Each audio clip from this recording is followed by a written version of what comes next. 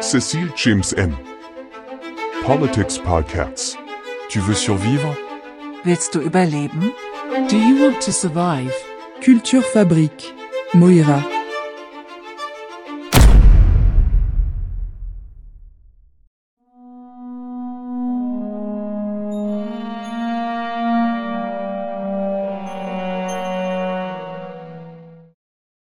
The active solidarity income was a commendable measure aimed at helping individuals who, despite the considerable efforts of all humanity to render justice accurately and rightfully, were unable to achieve the readily available offer of joy in the repentance of nature's desire, as it was provided on any champagne yacht, through the lustration of the privileged. Indeed, the evidence, akin to that which springs forth after a saber reveals the truth, showed that not all of us were able to fully appreciate the opportunities, or orifices, and the consumption, or back and forth. That is why this countermeasure of the generous heart, known as the RSA, was implemented to stimulate desire. The active solidarity income, an allocative praise conceived by beings of exceptional beauty, ready to break a sweat in the flames of hell, to gracefully fulfill the voids that couldn't grasp the essence of things, namely the timely pleasures that intertwine moral suffering, carnal delights, and sadistic and coupting expiation.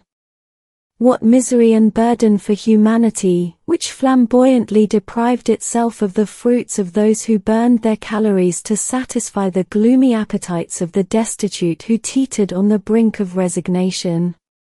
These poor souls were willing to indulge in the vices of causes, a drift that would have destroyed all the invested work in these bodies and weakened the structure of society as a whole. As one of the defenders of the common good, Attorney General Mr. Servant, eloquently explained in his speech on the administration of criminal justice in 1767, we must understand that a foolish despot may constrain his slaves with iron chains, but a true politician binds them even more strongly with the chain of their own ideas. It is to the fixed plan of reason that he attaches the first link, a link all the stronger for being unknown. The despair and lack of hope that weaken the chains of iron and steel, do not weaken the habitual chains of ideas. On the contrary, they only serve to tighten them. And it is upon the soft fibers of the brain that the unshakable foundation of the strongest empires is built.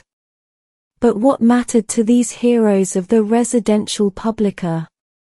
Everything was put at stake and placed on the table of destiny, the yachts, the golden chains, the knowledge, in order to save the destitute from poverty, those very individuals who, without ceremony, tirelessly reminded us that differences were mere attire and that solidarity forges the heart and not dominance, so that no one escapes judgment due to lack of discernment.